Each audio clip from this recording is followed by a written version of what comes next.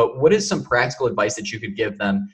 They may not necessarily go into technology risk consulting, or they may not necessarily go and start their own business or even be interested in DJing, but they might, want to find out what is it that they truly like. And I guess my question for you is, how did you figure out what you loved and how you, and figure out what you want to actually start a business off of?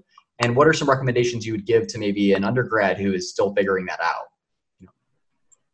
I think one of the best pieces of advice I ever got was do what you hate.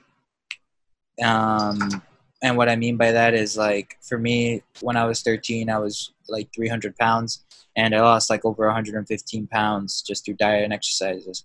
Did I like diet and exercise? No, I hated it. And I did what I hated. I stuck to my diet plan. I stuck to my workout plan. I did those things that were sacrifices to me at the time, but where had long-term benefits. When I was working full-time, I lived at home. I lived frugally, instead of going out on the weekends, I went out and DJed.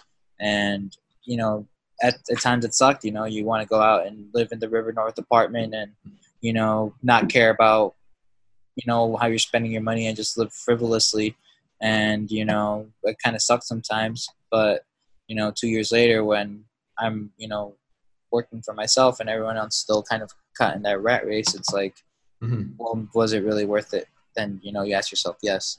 So I think, you have to do what you hate. Like, figure out what it is you don't like to do and maybe try to pursue a passion out of that. Like if you're an artist, what don't you like? And then ask yourself, how can that benefit your art?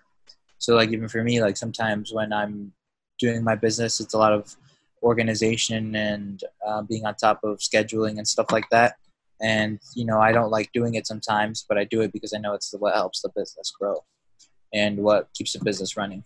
So, I think people looking at what they don't like to do will actually help them be successful what they really is that they do like to do. Because it takes sacrifice to get whatever it is you do want, no matter what it is.